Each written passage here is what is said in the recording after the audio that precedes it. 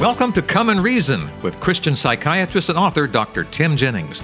Together we will reason through complex issues to find evidence-based answers that harmonize Scripture, science, and our life experiences. I'm your Come and Reason host, Charles Mills. We Christians believe that we were created by God. But who created God? Where'd he come from? Dr. Jennings joins us today via Skype to help shed some light on this subject. This program is sponsored by Come and Reason Ministries. Dr. Jennings, what do we need to know? We're going to talk about who created the most common view of God held in the world. This is an exploration of the version that most people have of God. Where did it come from? So our view is that there are two conflicting versions of divinity held in the world. The less common view is that God, who is creator, his laws are the design laws upon which reality operate. He built space, time, energy, matter, life itself, and his laws are like the laws of gravity, the laws of health. They are the constants that everything operates upon, and health and life itself requires harmony with these laws. Right. But there's another version of God that he not only built nature, but he is a rule maker, and rules require legal oversight and enforcement and punishment. In other words, the type of God that's in the image of a Roman emperor. That is a different type of a God. Design law is how reality works, and it's concerned with the internal condition of the heart. Jesus said, the kingdom of God is within you, Luke 17:21. It is actually concerned with character. The only aspect that we actually take to the next world is our character. That's what we take. This is the new covenant of God writing his law on our hearts and minds. Imposed law, though, is not based on how reality works. Imposed law is what humans want. It is not concerned with the condition of the heart, but controlling behavior through made-up rules and inflicting punishment. Morality of deeds, is it right or wrong to do this or do that, is based out of imposed law, the systems of the world, and this is what societies want. Divine law is not focused on morality of deeds, it's focused on love in the heart. So in a sinless world where everyone loves one another and no one would ever exploit another, they would rather die than see another one taken advantage of, where there's perfect cooperation, there's no need for external rules to limit selfish exploitation and behavior. No imposed law in a sinless world. But in a sinful world where people live in fear, where people are selfish, where people hurt others and take advantage for themselves, without imposed rules that limit what other people do to each other, then it's the law of the jungle. Just the strong survive and the weak get killed and take advantage of. And human societies like that become chaotic. And so the rules of law develop because in the chaos of the jungle, people figured out that if they cooperated together as a group, then a group could overcome an individual strongman. And so they began forming groups and making up group norms or group laws that everyone agreed to abide by so that they could survive against the individual strongman. But morality of deeds is constantly changing. So what we find is that what is lawful and legal in one place and time in human history is no longer lawful and legal in another place and time in human history. We can even see this today in our own society about how laws governing alcohol, tobacco, illegal drugs, marijuana, euthanasia, abortion, and so forth and so on. It's constantly shifting and changing because it has nothing to do with the hearts of people. It has to do with what behavior they engage in, and people are constantly shifting and changing. You see, humans can pass laws to make tobacco and marijuana legal. They can never pass laws to make them healthy.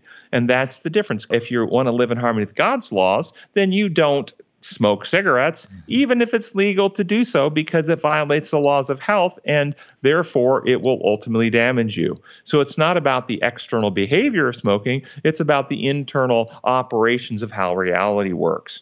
If God is our creator and his laws are design laws, then how did the most common view, and the most common view of God is he's a rule maker and rules require punishment, and there's going to be a judgment and he's going to review your deeds, and sin is the bad stuff you do, and there's a record of that bad stuff, and somebody had to be punished for that bad stuff, and Jesus took the punishment, and if you don't get his payment to your account, then God will punish you. This is the most common view. Yes. Where did this common view come from?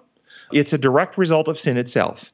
Sin, violating God's law of love, results in fear and selfishness and the breakdown of harmony and the breakdown of cooperation. It results in chaos. And the chaos of sin, the fighting to survive, resulted in adaptation in those who survive. We see this both physiologically and societally. Consider a beautiful leopard who has all of these adaptations physiologically with claws and fangs and the ability to stealthily move in, all for one purpose, to kill other animals.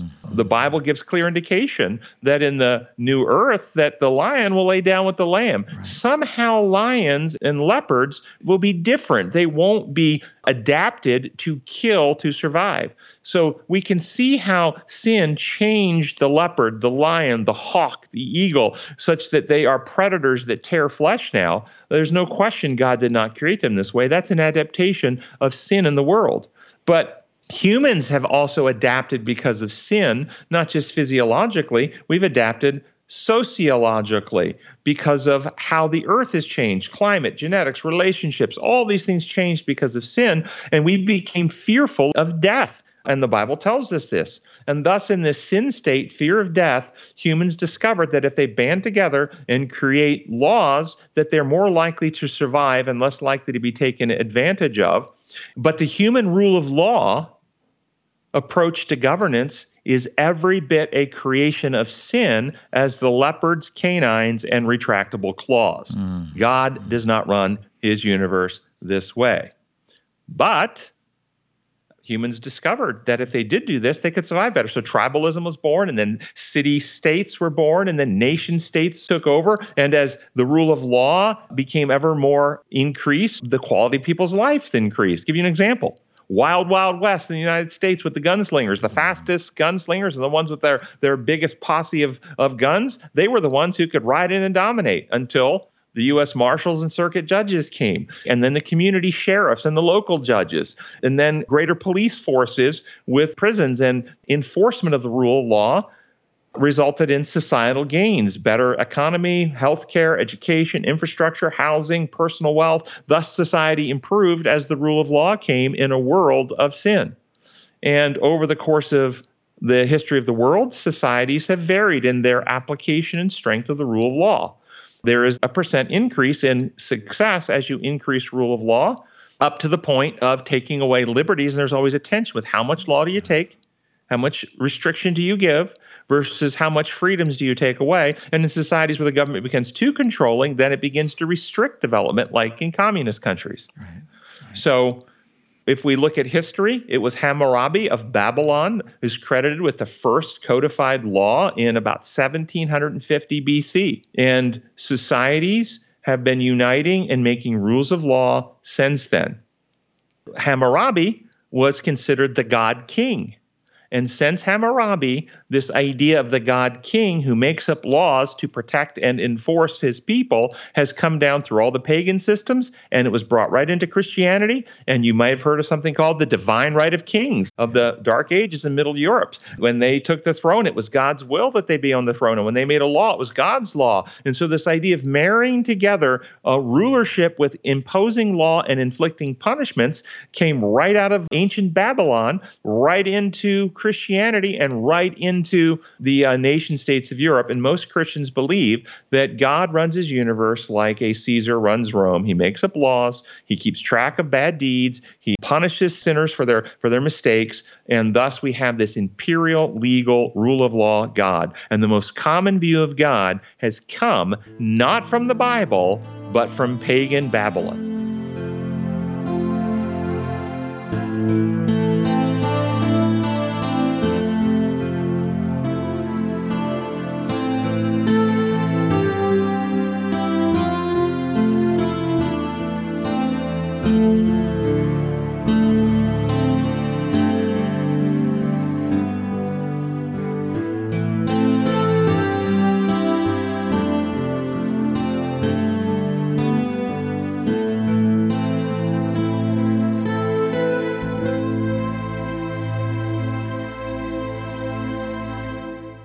Well, I can see how that has developed over the years, even to the point where we believe that the God of the universe operates under these same constraints and laws as humans. Let's be very clear. The rule of law is the best humans can do in a sinful world. Right. It is the best we can do. Yeah. Okay. And it works. It succeeds. And the three greatest monotheistic religions, Judaism, Christianity, and Islam, all have strong rule of law with a law-giving God who enforces the rules if you break the rules. And it resulted in success on earth, and people buy into this. But rule of law does not exist in sacred spaces. In the sinless, holy presence of God, there is no rule of law. It would have no utility. Imposed law has usefulness only where sin exists, where selfishness exists, where people would take advantage of another. But in holy places where everyone always lives in harmony, loving others, seeking the best of others, there is no utility for a rule that says don't do this and don't do that. It would never occur. It never happens. So the rule of law is the best we have in a fallen, sinful world. The problem is all of the world, including Christianity, has drunk the wine of Babylon. Okay, and they believe that God runs his universe like Caesar runs Rome, and they think that God is like this, a punishing God, an authoritarian God. It must have been a shock to some angels to hear God give the Ten Commandments, because they say, they didn't know this. They don't know this. This is the way we live. This is what's in our hearts already. That's got to be a shock to them. Well, it says in the Bible that the angels long to look into these things, and that we are a theater, a spectacle to angels and to men. Yeah. Angels cannot read hearts and minds. Right. They cannot do it. If angels could read hearts and minds, none would have been deceived by Lucifer in the first place. True. And so what has been transpiring after Adam's sin is God's principles being worked out, and God is acting to demonstrate and reveal the difference between his methods and the methods of the imperialistic, sinful world. Giving of the Ten Commandments was not setting up an imperial legal system. Right. The Ten Commandments, according to Scripture, were given to help expose the condition of the heart.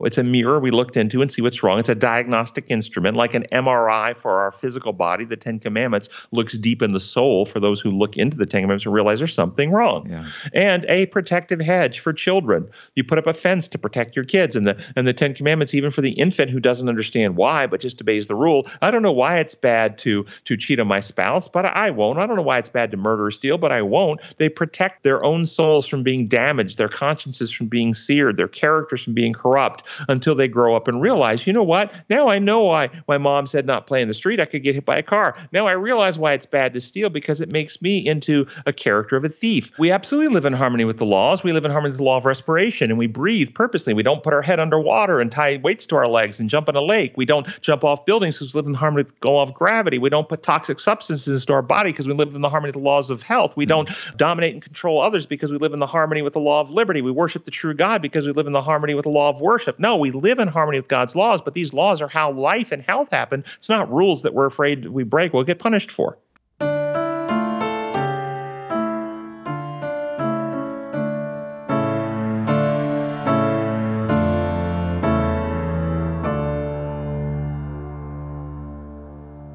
Listener, we have a website if you'd like to learn more about this topic and others. Dr. Jennings has made many, many resources available at this website, comeandreason.com. There are books to read, and there are tracks to share, and there are television programs to look at, podcasts to listen to. All kinds of good things are waiting for you there, and from time to time they give material away. You might want to check that out too. That's all at comeandreason.com. Dr. Jennings, thank you so much for clarifying some of these things for us. We really appreciate it. Thank you, Charles. This program was sponsored by Come and Reason Ministries. Until next time, this is Charles Mills along with Dr. Tim Jennings wishing you God's presence in your life. Goodbye, everyone.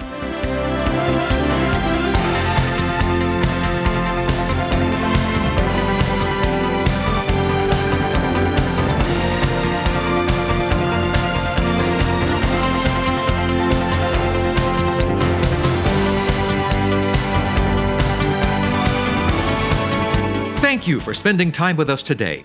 To continue the journey, I urge you to visit comeandreason.com. Here you'll find many excellent resources to help you gain a deeper understanding of the God we all love and serve. That's at comeandreason.com. This is Charles Mills, along with Dr. Tim Jennings, inviting you to join us the next time we come and reason together.